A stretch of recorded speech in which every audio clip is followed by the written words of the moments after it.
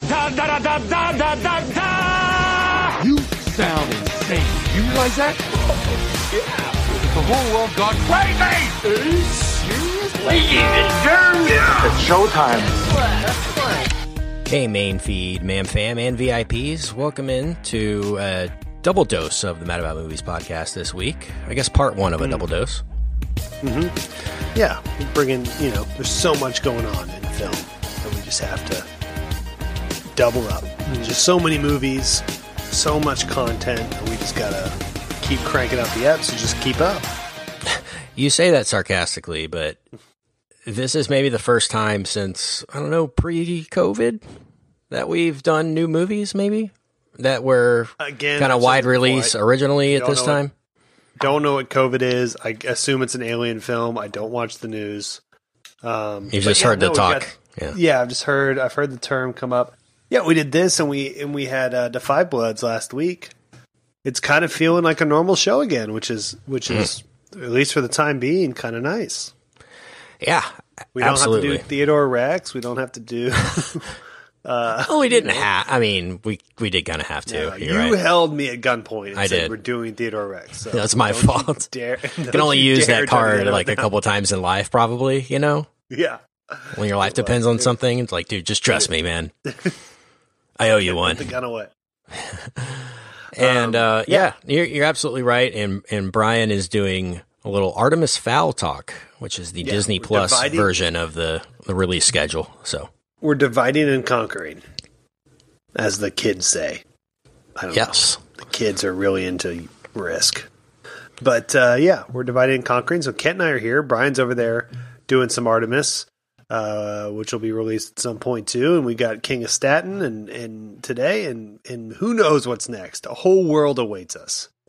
Even we don't know. Big on-demand release. Hamilton? Hamilton is around the 4th of July, so I guess that would be about a week or so from now. Is that a movie? Do we review that like a movie? I want to. I've never seen it. I've never seen the full thing. I've heard the songs. I've never seen the... Yeah, me too. I just don't know if it's a movie. Like, do you critique it like a movie, or do we...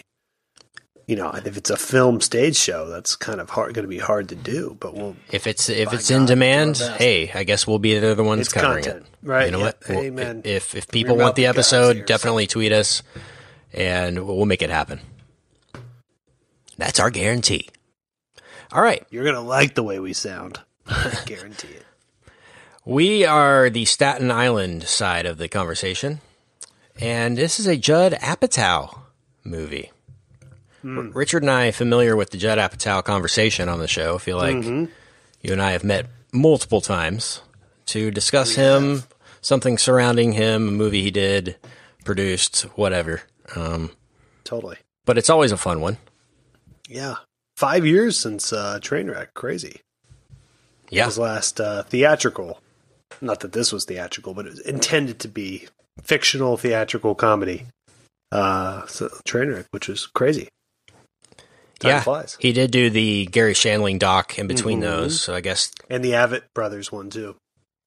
Yeah, that one was pretty good. Did you see that one? Yeah, it was good. Yeah. He's a pretty good documentarian. He is. He's a very versatile filmmaker. We'll get into our laudatory praise and our qualms with him, I'm sure, shortly. But he is, I would say, kind of underrated in his versatility. I'll give him that. Yeah, 100%. I feel like he can make movies that are too long in any genre, is my point. Yeah. And to that subject, if he's going to go long, why not go out full drama? Because, I feel like for him to make the leap to like a Marvel movie or like sci-fi, like a really lengthy sci-fi movie would be kind of weird. But to make a lengthy drama would be something I would watch from him. Yeah, or just go back to the Freaks and Geeks world that he did with Paul Feig or Undeclared, and maybe just do like a 13-episode Netflix show. Like, you clearly want to make something that's 13 hours long. Do it in a format that's conducive to that. Yeah, he did that show Love for Netflix. Yes, right off the bat. Girls, I guess. Girls to an extent too. He was involved in it, at least as a producer. Yeah, and I think Love lasted 3 seasons, or was it maybe 6 episodes per season, something like that. It was short. It was short and it ended pretty quick. I wish they had done more of that. I actually liked it. I thought that was a good I never good saw medium it, for him. Mrs. Barden, big fan. of Love. Yeah, you never saw it? I never saw it. Yeah, you know me. I'm pretty picky about my TV, and it was close to making the cut. But you know, man, there's Top Chefs to watch.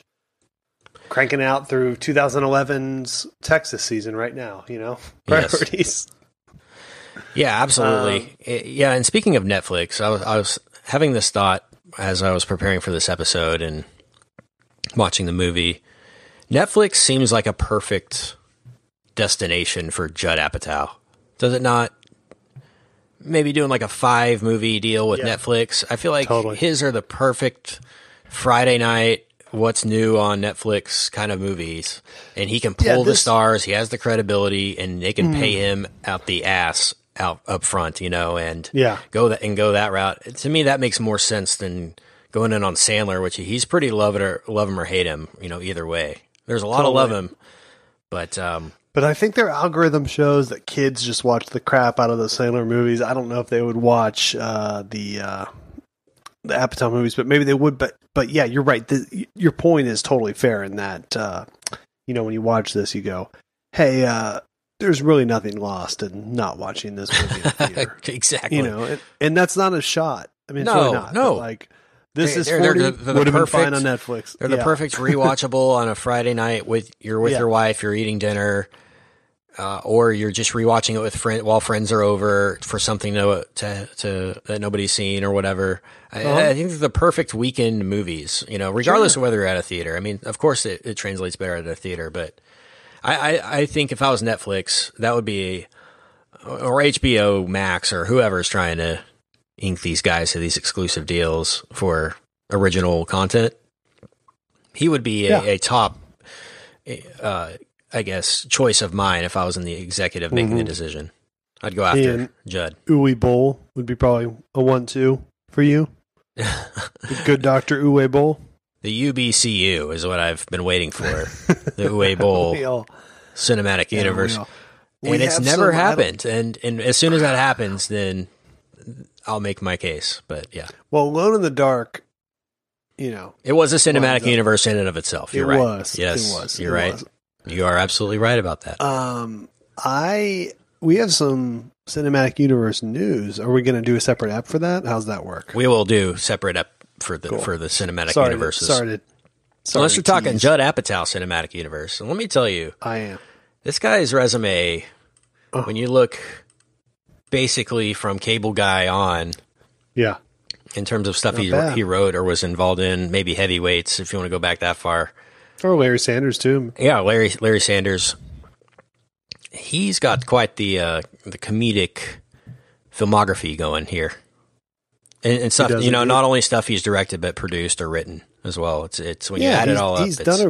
He was so well mentored by Shandling, and he's really done a great job. I applaud him for paying that forward in a big way. I think he's been a great mentor too. Not only has he made some really cool, maybe not total movies, but really cool parts of movies, but he's really brought out the best in a whole generation of film comedians, which now is kind of like not a medium that exists anymore. I think because of, as you said, Netflix and things like that, there's so many funny shows that the 2-hour kind of quick comedic story is now in different forms because that's where the money is. You just can't, it's not a viable model anymore, which is a bummer because, you know, this movie wasn't lost because this movie's funny in parts, but is mostly kind of a dramedy. And thus, you can just kind of watch it alone. But like a big, loud, funny comedy like Knocked Up or Superbad, there's something so great about watching that with 200 other people, I always think. And like horror movies, there's something to that. And that's a bummer that's probably lost. And that's a pre-COVID thing that was dying anyway. But certainly now, I think if movies like this prove the model, kind of everything will probably on the other than, you know, big popcorn stuff will go to streaming, which is sad on some levels, but also convenient on some levels because it's fun to sit in your living room and watch comedies. Right. Yeah. I guess it's the ultimate test. You know, I think most people in the industry probably feel like it's eventually going to get there. Like eventually, everything's going to be on demand same day. You're going to be able to watch it at home, but nobody ever wants to take that leap. but this has made everybody take that leap. The coronavirus situation, unfortunately, industry wise, they've shifted to the on-demand day and date type stuff, and it's worked out really well so far. I think the reception's been pretty good. These movies have been fairly well reviewed outside of the Capones of the world, but yeah, I think everybody's kind of been happy with the end result. I haven't heard of a director releasing their movie this way so far that's come out against it after the fact and been like, it ruined the movie having it on demand. Nobody got to see it or talk about it. Totally. I think it's been great. And I think, not to get too much in the nuts and bolts because we want to talk about the film, but yes, let's get into it. That kind of stuff. I think the real big, even the Oscar films, I think will be on demand here soon. I think it's the Top Guns and the Avengers of the world that we will demand theaters. And maybe it's a thing where cities have 3 or 4 big screen giant theaters and you go with 500 people and watch something. But, the little watching something with 20 other people is gone. I don't know. But let's get into the movie. Yeah. So the King of Staten Island, some of his movies feel really inspired, and this one feels inspired by just Judd Apatow knowing Pete Davidson and being inspired by knowing him, and that's pretty much inspiration for the movie. It's him wanting to work with him and use some of his personal life in terms of the screenplay, in terms of the plotting and things like that.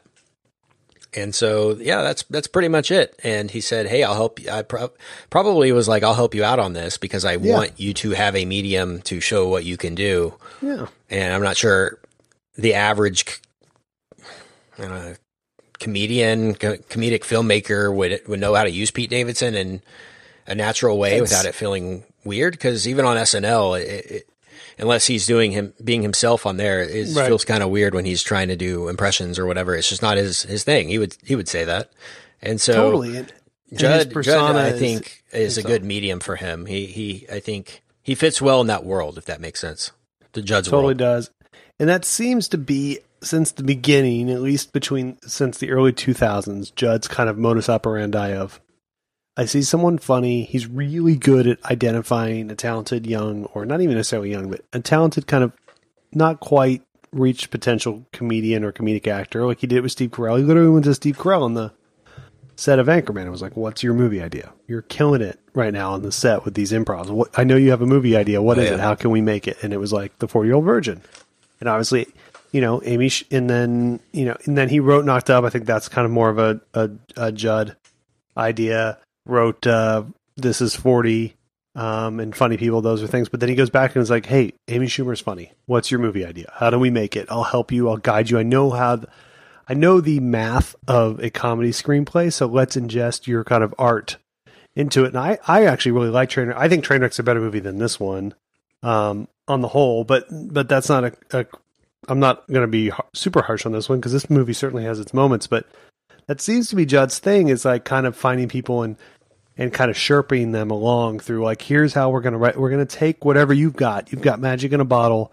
Let's make it into a screenplay. Let's stretch it over 2 hours. And it's actually kind of a cool thing to do, I think.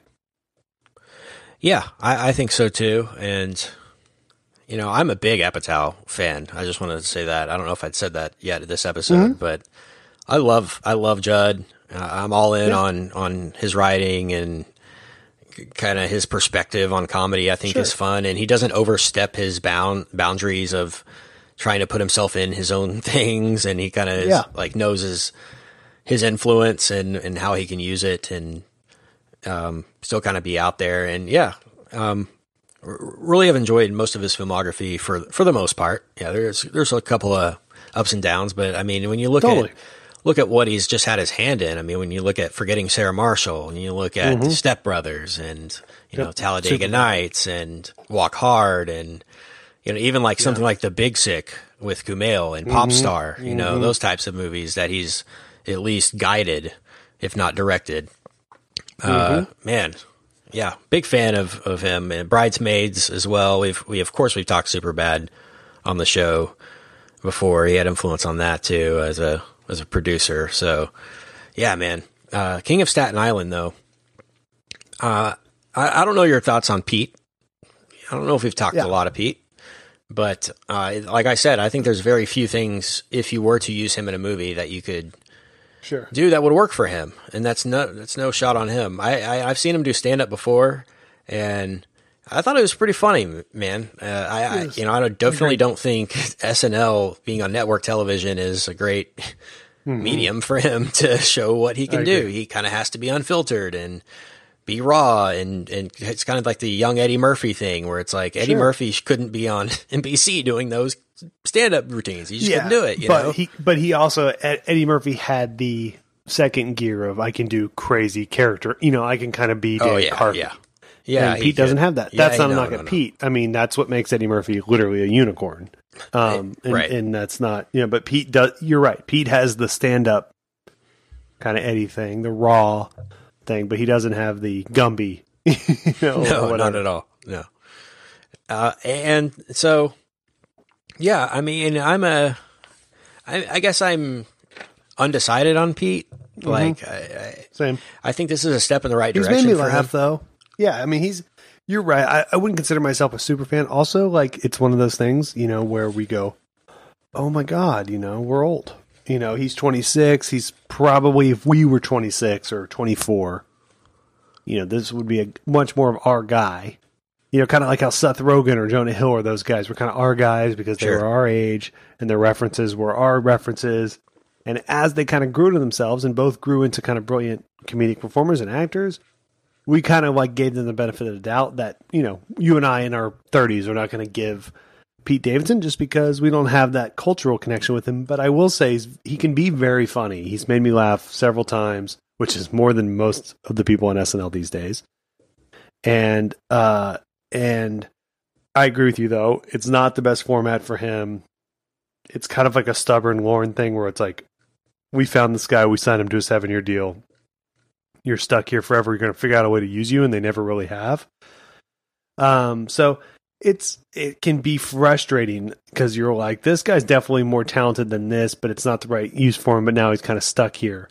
It'll be really interesting. This is a cool first step for him and really smart and really great by Apatow. And I think actually Amy Schumer recommended this relationship, by the way. Yeah, he was in Trainwreck actually before he was on SNL. Yeah, he is. And he was like, Amy, who's funny? And she was like, there's this 21-year-old that's like way funnier than he should be or whatever. And there's something there. I think there's something there that especially comedy people really recognize. And it'll be interesting to see over the... And then it kind of went through a dark place with Pete's personal life for a while. And then he kind of became this Ben Affleckian tabloid, who's he dating this week piece.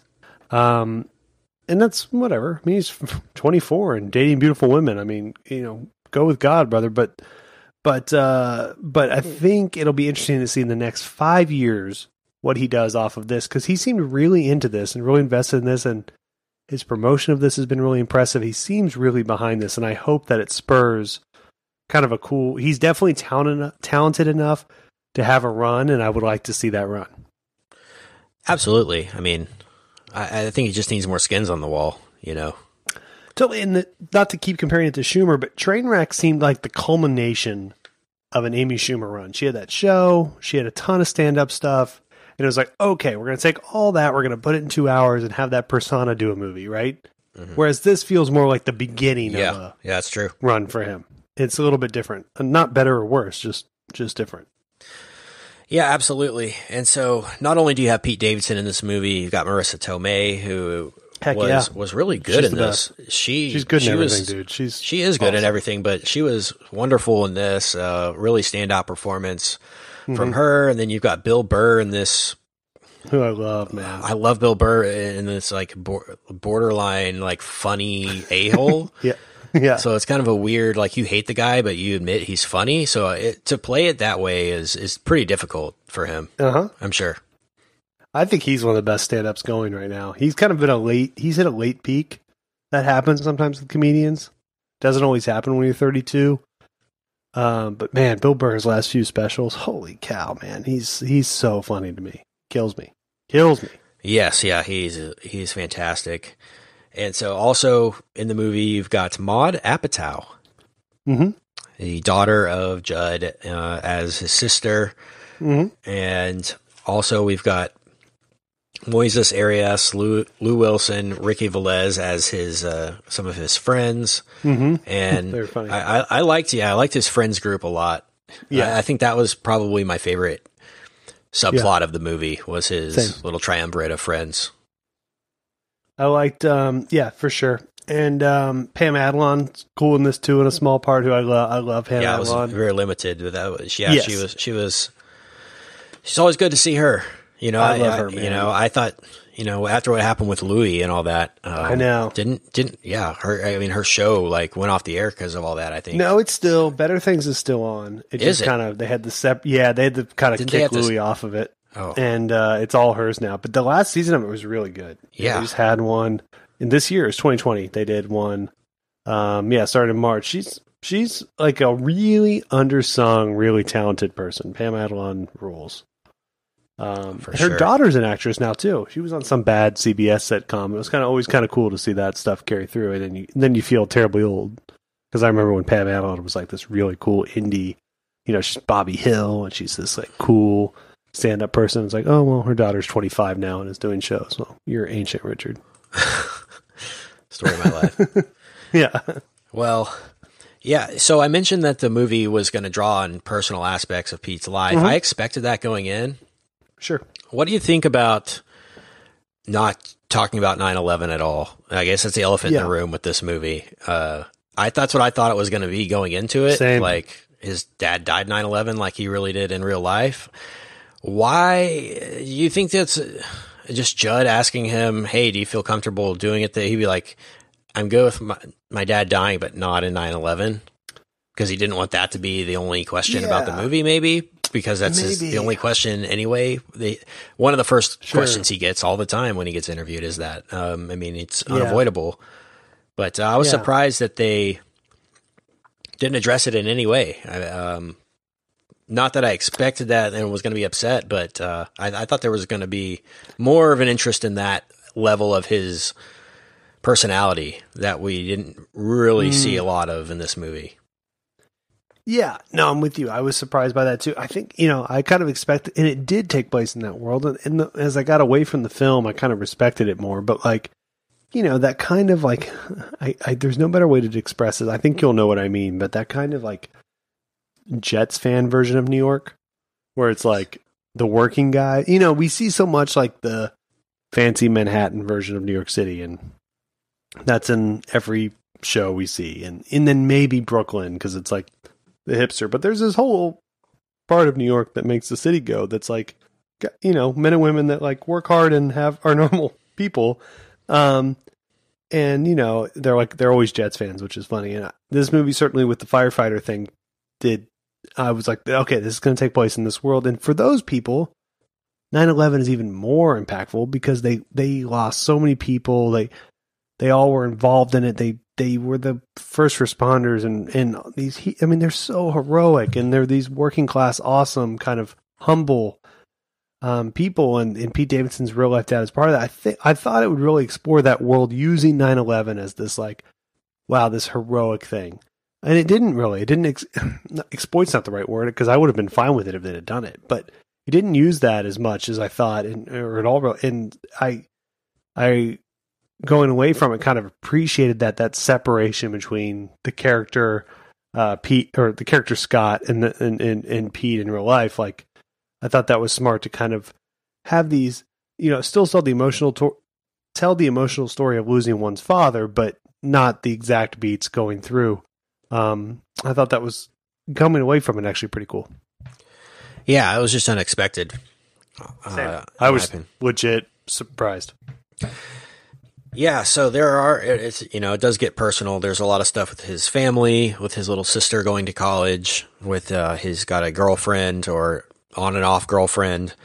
But the main, I guess, plot of the movie is him navigating this relationship with Bill Burr, who's his new dad that he doesn't really want in the picture because of the way it started out. What did you think of the scene of them tattooing the kid in the park? Very Pete Davidson. Very like that, like tattoo culture of tattoos were a bigger part of this movie than 9/11, which was surprising. But yeah, no, it was very, very cool. And I like the, that whole kind of like, I don't really know, there's that kind of party boy tattoo aesthetic. But this kind of presented it more in like I'm so bored I'm going to get tattoos aesthetic, which I thought was cool. It was funny that this.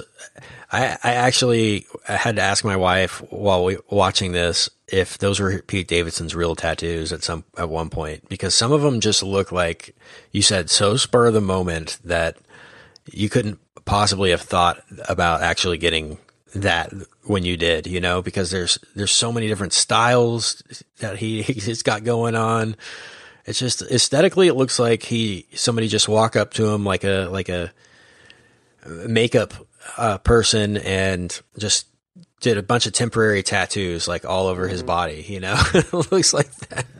Yeah, that's the real kind of look now with tattoos. When we were younger, it was a lot. It's more not about the cohesive. big piece, got an arm piece.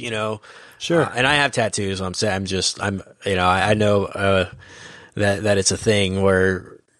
You can get a whole theme or not, but yeah, it's definitely different now. Tramp stamp. You did, and that was before the show, which was odd, but works now. Well, it worked out. Did I tell you? I had a dream. I don't think I told you this, Kent. It's funny to tell you on the show. I had a dream like 2 weeks ago. I bought a new car and I got custom plates that said "Mam Fam," and I thought they were very cool. And I was like. And you guys were kind of like, yeah, that's fine, Richard. We're like, you're paying for it, right, Richard? Yeah, I was like, yeah, it's like $200 every 5 years. It's no big deal.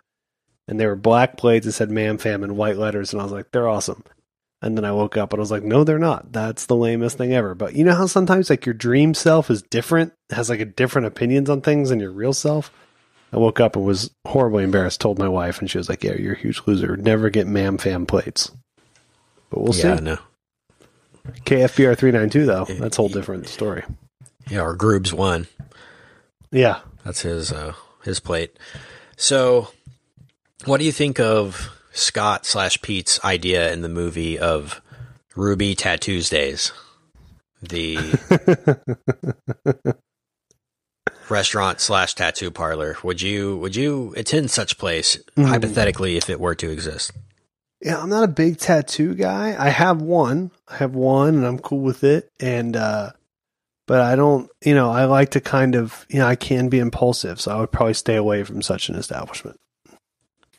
Because you get the onion ring tower with the 2 dipping sauces that looks very phallic. I don't know if you've ever seen that Ruby Tuesdays, but it's a very phallic piece of food. Can't say I've gone to Ruby Tuesdays. I'll send you a pic of their onion rings. I have gone to Ruby Tuesdays. I'm just not recently. Like I can't remember the. Oh, it's been a long time for me, but it's been maybe 7 or 8 years, probably. Since the longer show, for me, but I remember the onion rings. I'll show you the presentation is a bit.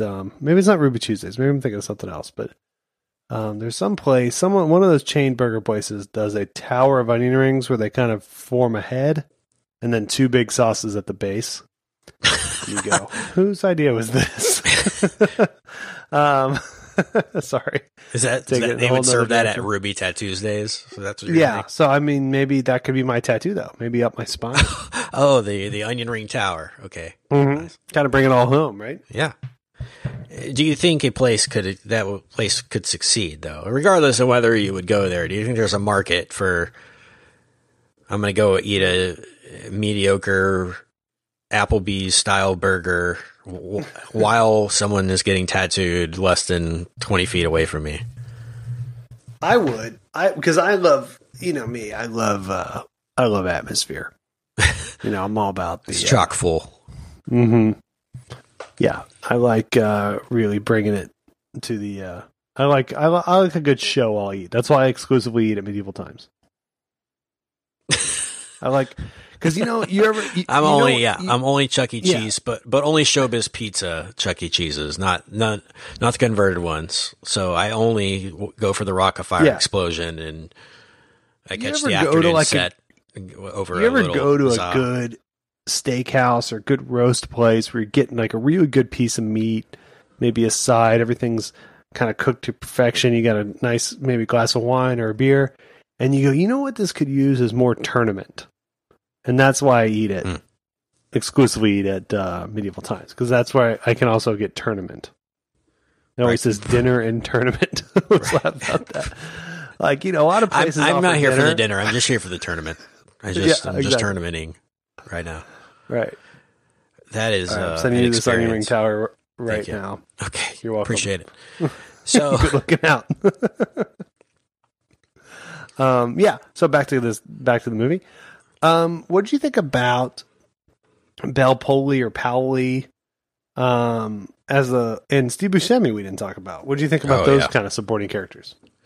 Gosh, Buscemi, man. What an actor. What a treasure. What an American treasure. Yeah. And yeah, it's good to see him pop up in something like this. I like what's the guy's name from the American Vandal show that was in this, that plays one of the firefighters. He's good. Savage was the character's name. Yeah, Jimmy Tatro or something like that. Yeah. He is he's very funny. Yeah, he was funny in this. I wasn't, other than American Vandal, I know he was in some other stuff. And he's a YouTube guy, but I wasn't super familiar with his oeuvre. Jimmy Tatro, that's his name. I didn't know his name. Yeah, he was good. As well as him, big supporting cast. I always like to see cameos and stuff in these types of movies. Remember when Eminem shows up in Funny People? I was thinking about that. One of the funnier. That's actually really funny when he. I mean, that whole part's too long. When he gets into it with Ray Romano, is really funny. That's really funny. Yes. Yeah, exactly. Gosh, that's one of the better Apatow scenes, and there are a lot. Yeah, I have to say on Apatow, I'm a fan, man, and it's probably my age. I've said this before on the show, but I was 19, 20 when Knocked Up and Superbad came out, and Knocked Up specifically, I'm more of a Superbad fan now. But I remember looking at Knocked Up and going, oh my God, finally, a movie that sounds like my friends and I sound. And we weren't that funny or that vulgar, but the rhythm of which they spoke was, how my friends and I talked to each other. And it was oh my God, he cracked it. This guy. So, I mean, I'm a huge Apatow guy. I'll always be a fan of his because it's it's like when you, a band that kind of breaks your brain or whatever. He was that for me. I remember that. It's one of my favorite feelings ever. I walked out of Knocked Up and I was I would walk into that again right now because I felt seen, to use the modern parlance of that's a movie that will be of my generation. Even though I was a little young, it was spot on, And then Superbad just took that to 11. But yeah. And so I always really love him for that. And I really have liked most of what he's done since. And Funny People, and this is 40 Man Funny People, as we've said many times on the show, there's such a good movie in there somewhere. Gosh, I would love you to get a hold of that in the edit, Kent, and chop that thing down and get all the raw footage. I mean, it's 2.5 hours. Yeah. And it's I'm not sure if it's the extended version, but it's not the right 2.5 hours, if that makes sense. I know they shot 4 hours and I think they picked the wrong 2.5. There's a different narrative in there. But man, Sandler is so good in that movie. It's the B story is better than the A story. It's a weird movie. But on the whole has a lot of good parts to it. And then this is 40, Trainwreck. I mean, I really like Trainwreck, and especially as we get away from it, it might be his tightest film, in terms of pure comedy. But pardon me, I'm so I have the hiccups for some reason. Excuse me, but this one was really good. I mean, I really enjoyed this movie. I am a little tired of the Apatow kind of trope of troubled person, montages, makes good, gets better. Troubled person was moral all along, but then discovered how to communicate their morality to an acceptable way of the other characters. And then we all hug. That is all of his movies. And I get that. And that can be repetitive, but we all enjoy it. It's a formula that works. Yeah, I mean, he kind of knows what he is good at, and he kind of stays in his lane. And I think the results are always pretty consistent. I think his batting average is pretty high. if you will. And this was a good one. I liked when Pete or Scott starts becoming a waiter or busboy. I liked that arc in the movie. And his girlfriend shows up with another guy and is like trying to make him jealous while he's working and stuff. I liked that scene a lot. That was funny. I like the fight with Bill Burr, of course. I think that's the standout scene in the movie is where they throws him in the pool and stuff. And they're arguing about betting on the Jets. Above ground pool, always a use. Yeah. Always and he does like a suplex into the above ground pool, which is pretty funny. But gosh, that was a really good scene, man. That was classic. No. That'll go on the highlight reel. I'm interested in knowing the what Bill Burr does next because he's done some cool stuff. He did that. He was on the Mandalorian. Hugh Jackman movie. Yeah, Mandalorian. He did the Hugh Jackman, Gary, what's his name? Political movie. He's got F is for Family. He's got a bunch of stuff. He's kind of like really built a cool, and then obviously every stand-up special he does right now is like totally killer. So I'm really interested to see what the next 5 years of his looks like because he's man is he funny. So then there's a sequence where Pete and family go to college to see his sister at like I guess a visitation weekend or something like that. And he parties with her. There's some memorable moments there, some more heartfelt moments there. And then they go immediately to a pharmacy robbery with his friends. So it kind of took a weird turn there, like a very harsh turn. Stuff. Yeah. That was weird. That was like, that felt like a note of we need drama at the end of Act 2. Or right. Beginning of Act, right? That felt like a story note more than truth in the script because it was kind of out of it for all those characters, but it did create the adrenaline. Pete's gonna be like, the one true thing about that movie was we actually did rob a pharmacy and I was the lookout. We're gonna look like the biggest.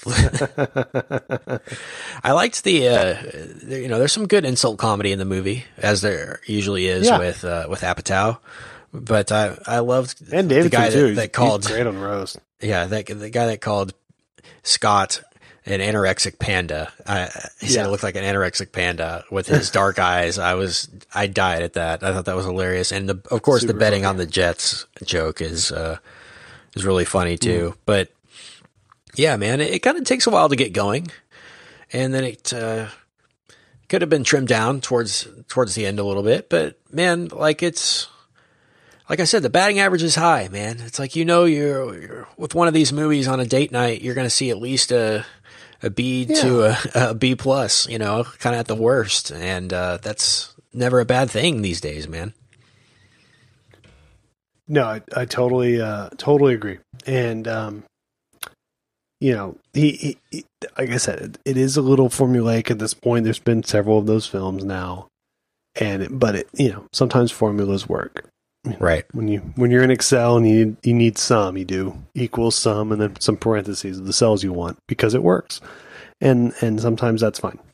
It's cool to see him direct something again because he could, which is a business in and of itself, just his production company, he could just sit back and rake in doing producing jobs and throwing his name on stuff and make a lot. It's cool to see him actually, get behind the camera and put something on film is always good to see. Yeah, so. He does. One thing I'll say about him just technically is he's done his movies are always, I know he worked with, I can't think, it's Robert Elswit, isn't it, that did the cinematography on this? His movies are always shot better than they need to be, right? They always look great.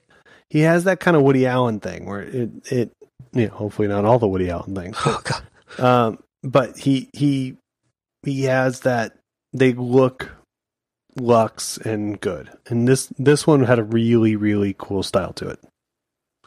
Yeah, it did. It was really well done. So, where are you kind of coming out of this? Like, final thoughts before we hit grades? Yeah, it was a different film than I anticipated it being, but it was also very within the Apatow ethos. I liked it. I came out of it liking it. It's not going to be in my top. If it's in my top 10 of the year, then this is a very poor year, and there is a pandemic going around, so maybe it will be. But so So right now it's in my top of the year, top 5 probably, because there's been no movies. But I hope that it gets knocked down. But I found this to be very, very engrossing and likable. And Davidson continues to be sort of flummoxing, and that's not really a word, but he is interesting. He's not always good, but he's always interesting. In this movie, he's mostly good, and that's encouraging, because I do hope that he kind of figures it out, because I think he is funny. And you know what? You know me, man. I forgive everything for smart and funny. I don't care. I don't care about anything else. If you're smart and funny, I'm in you. And I hope that he continues to be that. That's why you're still such a big Spacey fan. Yeah, right. Smart and funny. It trumps everything. No, I was just kidding. God. I was going to say Woody Allen, but you already made that joke like 10 seconds ago. So those Christmas videos every year where he does the Frank Underwood voice for the 80th time in a row, those are hilarious. Those need to stop. Those give me nightmares. Of course they need to stop. They need to never have started, but they exist. And they've now become one of my favorite Christmas traditions, to be weirded out by the space. Man, what a time!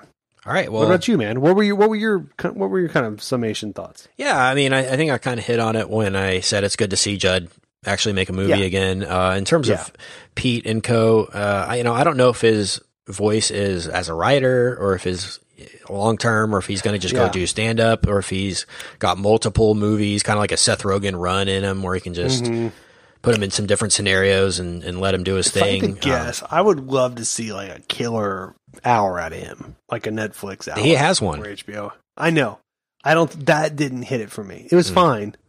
I think he's better than that hour. If I were to see him fully realized, I think that is when we go, oh, okay. If he's ever going to be like, man, Pete Davidson was a great, I do think it comes from stand-up, is my point, not film. But this is not, he's not bad in this whatsoever. But I would lean more towards that than this.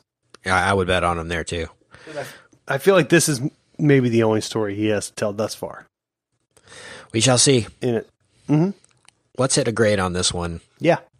I'm going to go a B+ on this one. Nice. Cool. What about you? I'm slightly lower. I'm just going to go with a straight up B. There you go. Hey, and we'll take that right now in 2020. Oh boy, a B? Can we get a B a week?